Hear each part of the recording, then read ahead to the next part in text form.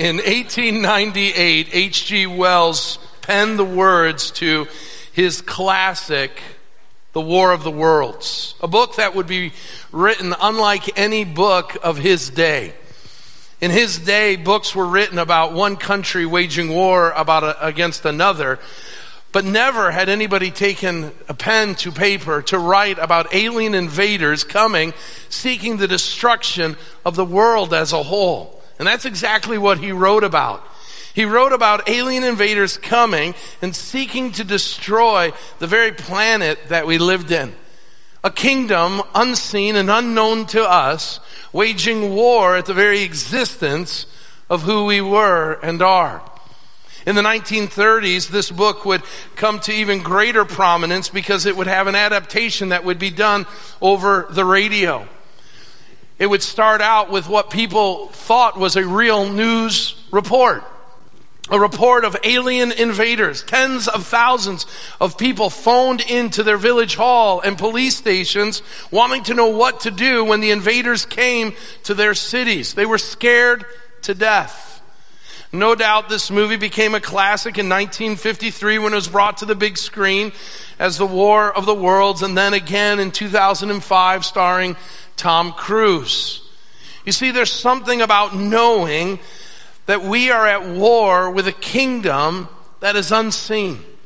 Well, this morning we kick off, whether you're here in the room or online with us, we kick off a series entitled Daniel, Kingdoms, Chaos, and the Sovereignty of God. And in it, we are going to learn about two kingdoms that are waging war against one another. A kingdom not of this world that seeks the destruction of the kingdom of God. And we're going to see that play out in the life and times of Daniel. We're going to see how this alien kingdom, if you will, seeks to destroy God's purposes and plans for his people. And in doing so, to bring the people of God into captivity. The question is, how ought we live and respond? As those a part of the kingdom of God, how are we to respond to this kingdom that will be named Babylon here in the study of Daniel? How are we to respond when the kingdom of Babylon seems to be winning at every place and step? What we're going to learn is that the kingdom of God is victorious. The kingdom of God will conquer the kingdom of Babylon, the kingdom of the devil, the kingdom of evil, and the kingdom of man. Now, we are given in Daniel chapter 1, verse 1, a timestamp of when all of this takes place. We are told it takes place in the 3rd year of the reign of Jehoiakim, king of Judah. Let's stop there. So if you haven't opened your Bibles yet, turn in your Bibles to the book of Daniel. The book of Daniel is in the middle of the Old Testament. And for some, maybe that aren't as well versed in the Bible, you may wonder, where in the world does this fall? I'm going to ask the guys to put up a timeline of the Bible. And we're going to see that the Bible begins with creation in the book of Genesis. And then we start learning about the patriarchs, Abraham, Isaac, and Jacob, their lives and their faith and journey with God. And then we're going to turn our attention to the time of the Exodus. That is the time when the people of God are enslaved in Egypt. And this is where Moses comes to prominence. And this is God rescuing his people from slavery. And then we have the time of conquest. This is the time of Joshua and the taking of the promised land. And this is a time of great victory and conquest for the people of God.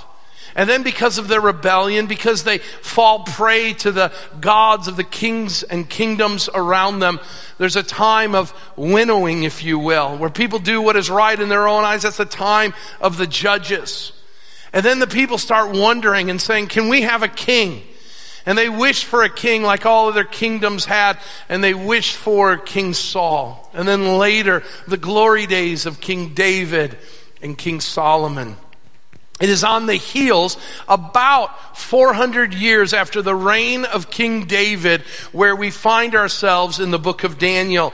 Daniel, we find ourselves in what is called the time of the exile. It is about 600 years before the coming of Jesus Christ, 400 years after David, 600 years before Jesus, we find ourselves in a time of exile, a time of captivity. That season, this season of exile, will take 70 years before we have the return that will be the next chapter in God's meta-narrative of Scripture. That's where we find ourselves, and we are told today that this all happened in the 3rd year of the reign of Jehoiakim. Well, who is Jehoiakim? Who is he and what was going on in his day? I want you to know that God had been warning his people for some time that if they did not turn from their evil ways, judgment was coming. Hosea had told them this. Jeremiah had told them this. Isaiah had told them this. And now Daniel was living it. In fact, Isaiah said this in Isaiah 39, 6 and 7. He said, behold, the days are coming when all that is in your house and all that which your fathers have stored up till this day shall be carried to Babylon. Nothing shall be left, says the Lord, and some of your own sons who will come from you, whom you will father, shall be taken away, and they shall be eunuchs in the palace of the king of Babylon. Do you see the precision? You're going to see Daniel 1 lived out, and it's the prophecy of Isaiah years before this takes place.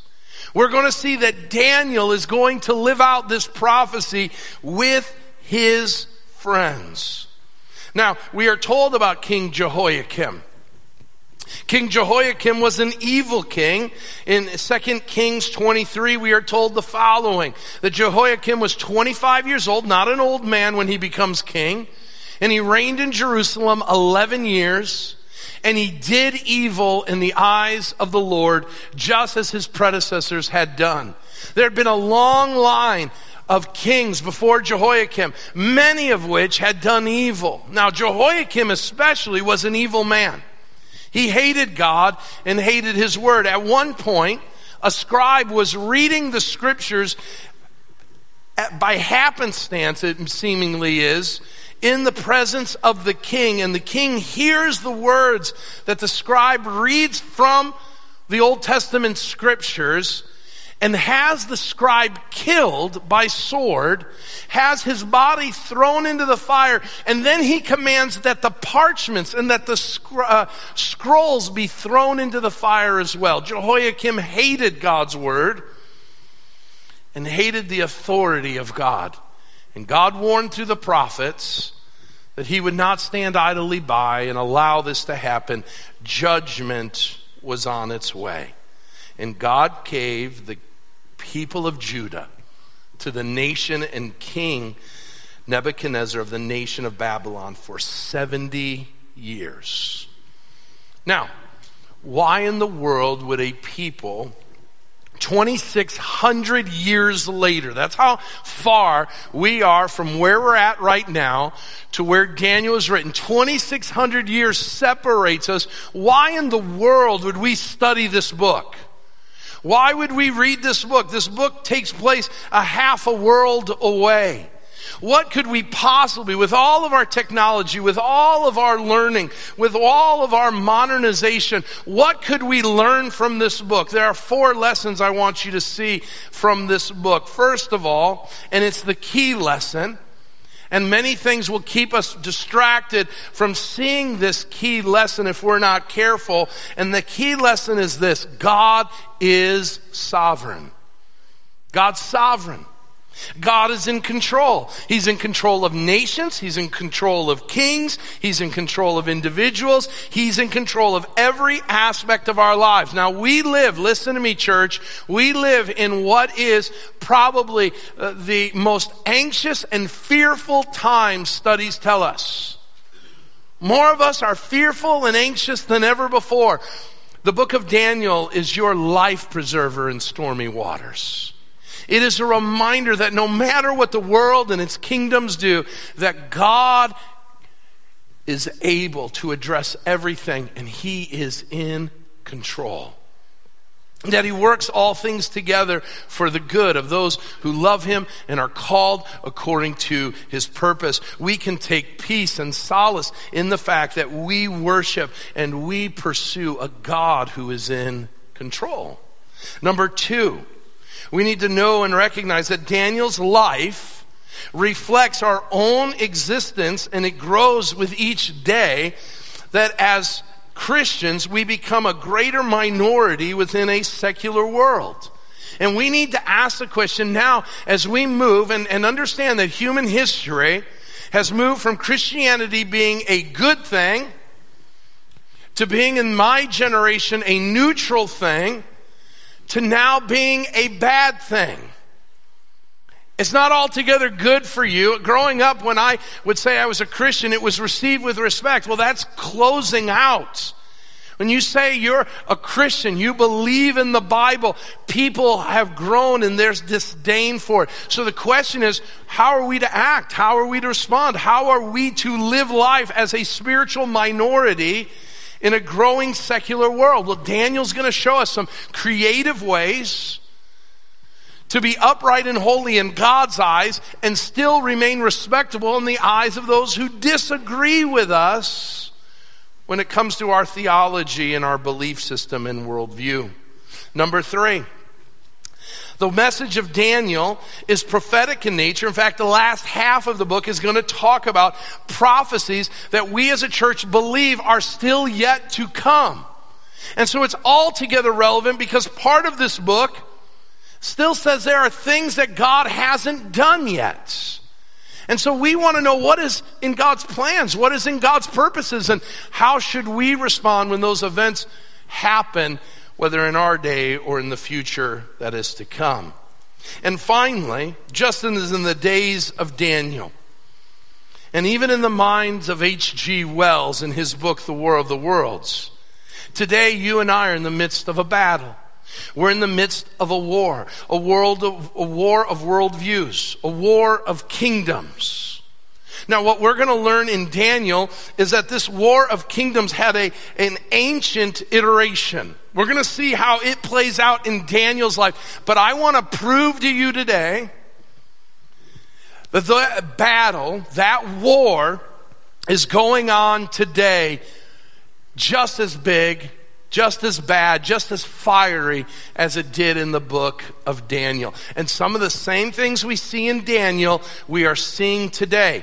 And here's the thing. The war isn't always at a fever pitch. In fact, what we're going to see is, in a whole bunch today in our text, the kingdom of Babylon. The kingdom of Babylon is a kingdom that has some important significance. In fact, we are told about Babylon in the text. This Babylon of the ancient world was led by King Nebuchadnezzar. And we are told in the text, and if we're not careful, we run right by it, but we are told in verse 1 and 2 that King Nebuchadnezzar, the king of the Babylonians, came to Jerusalem. He besieged it. And the Lord gave Jehoiakim of Judah, king of Judah, into his hands with some of the vessels of the house of God. And notice what it says. And he brought them to the land of Shinar. The land of Shinar. Now right away you're like, okay, well that's just some place in Babylon. We really don't care. It'd be kind of like when someone talks about Sugar Grove or Aurora. We run right by it. We really don't even know where that's at, and we really don't care where that's at. The problem is the Bible cares all the more about Shinar. And here's the reason why. Shinar has a place in human history that is of great importance. Write down Genesis chapter 11. Genesis chapter 11, it says the following. Now, the whole earth had one language and the same words. And as people migrated from the east, they found a plain in the land of Shinar. And they settled there. And they said to one another, come, let us make bricks and burn them thoroughly. And they had brick for stone and bitumen for mortar. Then they said, come, let us build ourselves a city and a tower with its top in the heavens. And let us make a name for ourselves, lest we be dispersed over the whole earth. What we have in Genesis 11 is the building of the Tower of Babylon. I want you to know, brothers and sisters, that the kingdom of Babylon wasn't just alive in Daniel's day. It was alive in the book of Genesis chapter 11 with the building of the Tower of Babel. And it is also recorded in the book of Revelation. The kingdom of Babylon is a kingdom that is opposed against God. It is the kingdom of man. It is the kingdom of evil. It is the kingdom that is empowered by Satan himself. And Daniel runs into the kingdom of Babylon. And brothers and sisters, today we run into the kingdom of Babylon as well. And so Daniel serves as an example of how we are to live while God is in control of things, how we are to live amidst Babylonians, amidst the empire of Babylon as Christians. We're told Daniel was taken to Babylon. That iteration of Babylon was modern day Iraq. King Nebuchadnezzar would rule and reign over Babylon for about 40 years. He was known as the biggest and baddest of leaders of his day. The empire of Babylon was the envy of the world. It was the beacon of all human achievement and worship, and Nebuchadnezzar made sure that it was that. When Daniel walked into Nebuchadnezzar, he probably ran into something that looked a lot like what we're going to see. In fact, the hanging gardens of Babylon are on the list of the ancient wonders of the world. The nation of Babylon was a place that people saw that man flourished and thrived. And make no mistake about it, while the ruins of Babylon are in the modern day nation of Iraq, the spirit of Babylon is alive and well here in America. It's alive and well in our world today. It is, as we talked about in the book of Jude, it is alive and well in the influences of the world that creep into the Christian's life, telling us to turn the grace of God into sensuality. The spirit of Babylon is there. So let's read what this young man runs into in the kingdom of Babylon and how we might respond. And the Lord gave Jehoiakim, king of Judah, into his hands with some of the vessels of the house of God. And he brought them to the land of Shinar, to the house of his God, and placed the vessels into the treasury of his God. Then the king commanded Aspenaz, his chief eunuch, to bring some of the people of Israel, both of the royal family and of the nobility, youths, without blemish, of good appearance, skillful in all wisdom, endowed with knowledge, understanding, learning, and competent to stand in the king's palace, to teach them the literature and language of the Chaldeans. That's the ethnic group of the Babylonians. The king assigned them a daily portion of the food that the king ate and the wine that he drank. They were to be educated for 3 years, and at the end of that time they were to stand before the king. Among them were Daniel, Hananiah, Mishael, and Azariah of the tribe of Judah. And the king of the eunuchs gave them names. Daniel he called Belteshazzar. Hananiah he called Shadrach. Mishael he called Meshach. And Azariah he called Abednego. If you followed VeggieTales, we've got Rack, Shack, and Benny. Rack, Shack, and Benny. Now let's stop here. What we have is the kingdom of Babylon moving in on the life of Daniel the faithful. Now what we need to know right away is Daniel's taken from Israel to Babylon. What would that look like? In modern maps, we would see that's a trip of about 750 miles, about 1,000 kilometers. It's the distance between Sugar Grove and Washington, D.C. Without planes, trains, and automobiles, it would be light years away. There's a good chance that Daniel would never, ever see his homeland or his community ever again. Now, why was he chosen to go? They came from the best homes, him and his friends, nobility and of the royal family. They were the who's who. They were exemplary, Daniel says, without blemish. They were good looking. They were smart. They had wisdom. They had social graces for every scenario, even amongst kings in palaces, and they had ability to learn things quickly. If you want a picture of what they looked like, Pastor Tim, 7th grade. Okay? Creme de la creme, cream of the crop. Now, why do they go this direction, meaning the nation of Babylon? I want you to see that the spirit of Babylon did then what it seeks to do now. I want you to underline a word in your Bibles if you do that, and it's found in verse 4, youths. Youths, young people. There's no mention that they selected people of an older age, wiser, smarter. Why? Because young people are impressionable. Young people can be changed and morphed into anything that a conquering nation would want. They're susceptible to temptation and the cunning schemes of others. Now I want you to notice some things that they do. The kingdom of Babylon in Daniel's day and in our day today, the spirit of Babylon seeks to reorient people. It seeks to reorient people.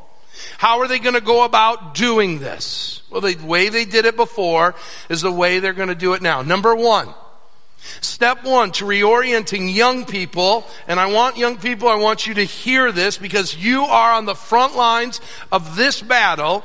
The first thing that the spirit of the devil and Babylon wants to do today is the same thing they did to Daniel, and that's create a distance between mom and dad and kids. To create a distance between mom and dad and what mom and dad have taught and kids. 700 miles separated them. And they knew that if mom and dad were out of the picture, then what they had grown up with, what they had learned, what they had been taught, what they had held dear would be a whole lot easier to start to tear away and chip away if there wasn't an influence at home. Number two, the second thing that they did with these young people is they changed their identities. They changed their identities. Notice in verse 6, among them were Daniel, Hananiah, Mishael, Azariah of the tribe of Judah. Their identity was in their name. Their name was connected to their tribe. Their tribe was they were the children of God. They were a known tribe. They were a respected tribe. They were a tribe that they knew who they were. Their names told them who they were.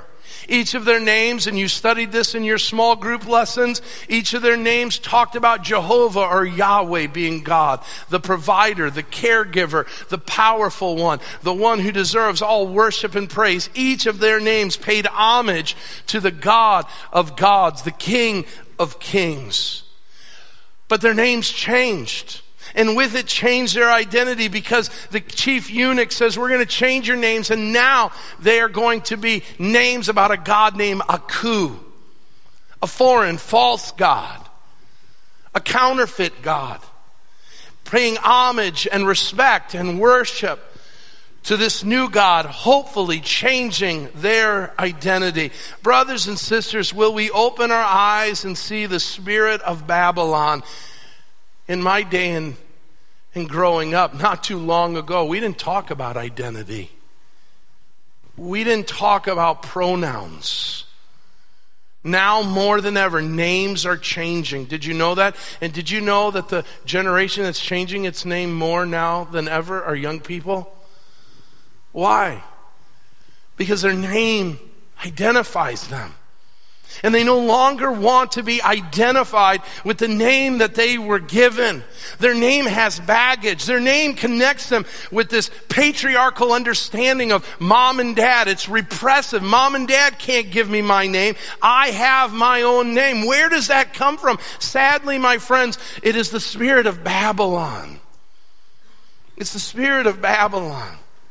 It gets worse. They changed their gender. We see in the text over 5 times we'll see this word eunuch. Eunuch. We have this chief eunuch. A eunuch is one who is a castrated male. And a castrated male was of great service to a king. The king was about to bring foreigners into his palace. And we got their descriptions. Good looking, smart, socially graceful. They were everything. They were the class presidents. They were the student council chair people. They were the valedictorians. They were the ones the girls wanted to date. And the last thing the king wanted was for those guys to create kingdoms of their own. So what do? They emasculate them. They take away their ability to reproduce. They take away their desire for sexual activity. They make them androgynous. They misgender them.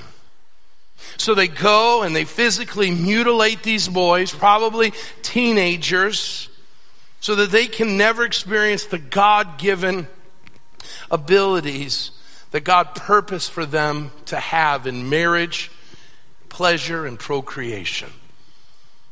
And you ask the question today, where is all this coming from? All this gender, all this identity stuff, where is it coming from? It is coming, and it's hitting our young people more than ever, and it's coming from the spirit of Babylon, the same spirit, the same satanic force that was alive and well in Daniel's day is alive and well 2,600 years later.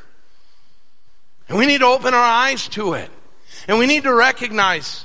And we need to pray for our young people that they stand up and understand and know what is coming against them. Number 4, the spirit of Babylon and the kingdom of Babylon will tempt you with everything under the sun. So once they took away their sexuality and their gender, now what are they going to offer? All the best food, all the best delicacies, all of the best wine. They are offered what the king ate, they ate. They had the best of everything. You don't go and stand in front of the king without wearing the best of clothes and having the best of jewelry and all that. They had all that the world could offer, and they were tempted in believing that's what it was. They were reoriented, taken from their homes, and changed. Number 2, they were rewired. They were rewired. Notice in verse 5 it says that these youths were to be educated for 3 years. Underline that, 3 years. The Babylonians and the spirit of Babylon in the ancient world said it took 3 years to take a young person and completely reorient and rewire them in 3 years. That's what it takes. 3 years. I can't tell you how many times I've heard Christians say, I taught for 18 years my children in the fear and admonition of the Lord. I taught them this book. I told them to follow this way. And they left my house. We sent them to university. And in 4 years they came back and they were a completely different person. They're changed. Why? Because the spirit of Babylon needs 3 or 4 years to change young people, to make them second guess and rethink what their parents have taught them under the guise of higher education. When we were looking for schools for our oldest Noah, we would go on these tours in multiple schools, and I would tell Amanda, stay on the tour, I'm going to be a troublemaker, I'm leaving the tour. And I would leave the tour because I knew that I wanted to know what the kids were like. If we were going to make this investment in our son that we've invested all these years, and I wanted to know who am I handing him off to? And I went around and I asked questions of the students, and I would ask this question, being here now at this school, are you closer to the faith of your parents or farther away? And I will give the students this, they were honest. And of course, these were at Christian universities. And you'd be amazed at how many said, I don't buy what my parents are believing. I'm not in agreement. And I got in the car and told Amanda, well, we're not going to invest in that. And so the decisions that we make have ramifications. Why? Because we've got to be careful The spirit of Babylon is alive and well, and little do we know, as the book of Jude says, it can even infiltrate the church and institutions. It's not just the educational world. I don't want to demonize that. I'm not telling you kids shouldn't go to college. Noah's going to school. Josh is going to go to college. These are important things. What I'm telling you is we need to be all the more discerning. By the way, Luke's going to school too. I left him out. He'll go to school too. Okay? He's probably watching online right now going, what about me? Hey.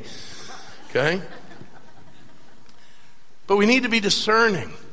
But can I say this? Social media, entertainers, influencers have the spirit of Babylon in them, where they seek to reorient and rewire young people and old people alike. Now we have a choice.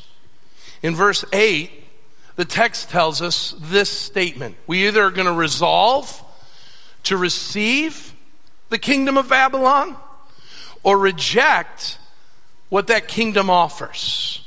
This is what Daniel's all about. This is what Daniel 1 is all about. There is a kingdom out there that's offering you to live against God. You need to put yourself into Daniel's shoes and ask the questions, will I receive that kingdom or will I reject that kingdom? Notice what Daniel does in verse 8. But Daniel resolved, that is, he made a resolution. He made a conscious decision that he would not defile himself with the king's food or the wine. Now, we're not sure why, but it would seem as if there was something about the food that was being offered to from the king to the kids that went against the Mosaic law. Probably the food was defiled because it was being shared with the gods of the pagans. It could be that the food broke the dietary rules and restrictions of the Mosaic covenant. And so Daniel resolves and he says, I can't do it. He resolves, he makes a decision, I am not going to defile my God. I'm not going to defile myself with this. Can I stop and can I pose this question to you in the room and you online, this question? Have you made a resolution in your heart, no matter your age, a resolution, I will not defile myself. I will not defile myself at school. No matter what the popular kids say. I will not defile myself at work, no matter what the boss says. I will not defile myself in my dating relationships, no matter what my boyfriend or girlfriend says. I will not defile my marriage by going after other people. I will not defile myself with my money. I will not defile myself with my spare time. I will not defile myself with what I do with technology and the income or imputing of technology and media in my life. I will not defile myself. Christian, have you made that declaration in your heart and with your mouth? God is my witness. I will not defile myself. This teenager does. And he makes, I believe, this declaration long before this moment happens. Some of us think, well, I will stand up for God when I have to, but I don't have to right now. But Daniel resolved in his heart long before it. Listen, you will never make the hard decisions unless you make the easy ones. Right now it's easy to make that declaration. Now notice, he's not going to do it with bombast. He's not going to go to social media and scream bloody murder.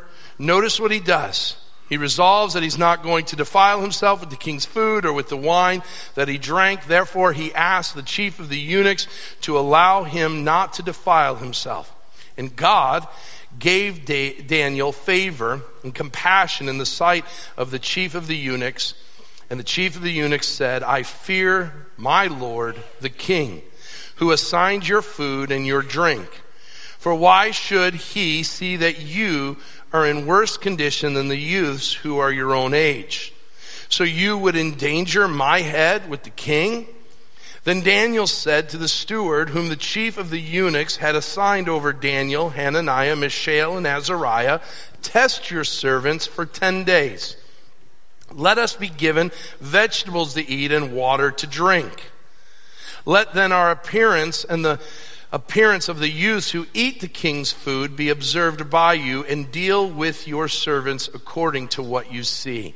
So he listened to them in the matter, and he tested them for 10 days. Now let's just stop for a moment, and let's do some revelation to bad Bible study. A book not too long ago was written to tell people how to lose weight. It was called the Daniel Fast, and Christians ate it up, no pun intended. That's bad Bible study. Okay?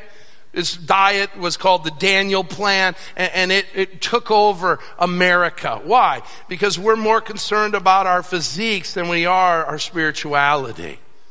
This is not written so we'll learn how to have a new diet in 2024. What's being done here is a strategy as to how to live an upright and holy life while living in Babylon. And so he finds a way, a strategy that would work. Can we test this for 10 days? And he is able to find favor. Why? Because God gives him favor with his authorities.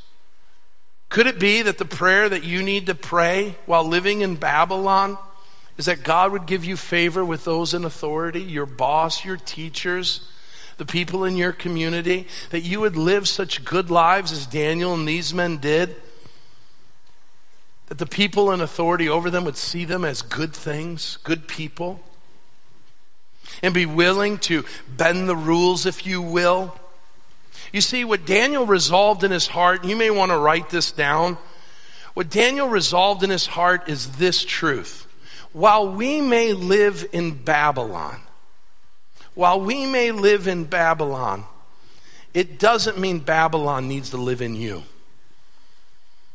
While you and I in this day live in Babylon, Jesus said, you're going to be in the world, but you don't need to be of the world. We live in Babylon. But Babylon doesn't need to live in us. For 70 years, Daniel is going to deal with this. And he's going to have to find creative ways to deal with living in Babylon. But Babylon never lives in him. Why? Because he chose not to live in a kingdom of rebellion, but a kingdom of righteousness. And that's what we're called to do. While we live in Babylon, while we live in a world of rebellion, we are called to live righteously. And it begins with a resolution: I will not defile myself. And we've heard a lot about the first kingdom. Nebuchadnezzar, Babylon. It seems to be holding court. And that's our experience in this world. It seems like the spirit of Babylon is alive and well in our world today. But there's another kingdom. It's the kingdom of God, and its capital city is heaven, and its king and prince is Jesus. And Daniel says, I want to be a part of that kingdom. And if that means I got to die in this kingdom, if that means I got to suffer in this kingdom, that's okay, because there's a kingdom that's being built not with human hands, but is being built by God himself for the people of God. And he's promised that for me. And I'm going to pursue that kingdom. I'm going to run after that kingdom. And notice what we need to know about this kingdom. God's kingdom destroys the kingdom of Babylon. It checkmates the kingdom of Babylon. In verse 2, in verse 9, and in verse 17, we see the phrase, and the Lord gave, or God gave. Here is God's sovereign control. It is God who hands over Jehoiakim and the nation of Judah to the people of Babylon and King Nebuchadnezzar. It is God who sovereignly gives Daniel favor and compassion with the authorities. It is God who gives them learning and skill in verse 17. It gives them the standing that they have. God is sovereign. He's in control. He's got this all figured out. And so we can pursue this kingdom of righteousness in this world of rebellion. But understand a couple things. You see, we tend to believe, when we read the book of Daniel, that if I follow God, if I pursue God, and we take Daniel chapter 1, and we do this equation. I live in a world of disobedience and rebellion. If I stand up for what is right and what is good and what is biblical, then God will take care of me and everything will turn out great in the end. Well, Sunday school may be the right place to hear that, but that's not the complete story. Because here's why. Living for God in a time of rebellions might put you in some tough spots. Let's face it. What Daniel's a part of, it's a tough spot to be in. He is standing before the king who could kill him. And he's saying to the king, thanks, but no thanks. He's a foreigner. He's a teenager. He's got no army behind him. He's got no attorney with him. He's got nothing. He's in a tough spot. Listen, standing as a Christian in a pagan world will put you in some tough spots. In our small group during our time of study, we learned about people that have been put in some tough spots. Probably not as difficult as Daniel's, but they've lost friendships. They've lost standing in their community. They've lost job opportunities because of stances of doing what God says is right. Following God may mean suffering. We're going to see in a moment that Daniel is victorious in the end here. But we would be remiss not to remember what got him there. Daniel had suffered greatly. He was trafficked. He was robbed his childhood. He lost family and friends. He was abused and probably mutilated. He lost everything that he had and held dear. And he could have gotten bitter. And some of you have been following Jesus and bad things have happened and suffering has taken place and you have allowed yourself to get bitter. That's not what Daniel does. What we will see throughout these 70 years he's going to live like this. And what we see in Daniel is he doesn't get bitter, he gets better. And what God wants to teach us through Daniel is we can do the same thing, but it's a choice. We have to resolve in our heart that we're going to follow God in the good times and in the bad. Following God isn't a guarantee of a good life. But here's what God promises, that we can rely on the God who strengthens us. So Daniel took a stand, he relied on God, and what are the results? God showed up. Verse 15, let's read to the rest of the passage. At the end of the 10 days, it was seen that they were better in appearance, fatter in flesh than all the youths who ate at the king's table. So the steward took away their food and the wine that they were to drink and gave them vegetables. As for the 4 youths, God gave them learning and skill in all literature and wisdom, and Daniel had understanding in all visions and dreams. At the end of the time, when the king had commanded that they be brought in, the chief of the eunuchs brought them before Nebuchadnezzar. The king spoke with them. Among all of them, none was like Daniel, Hananiah, Mishael, and Azariah.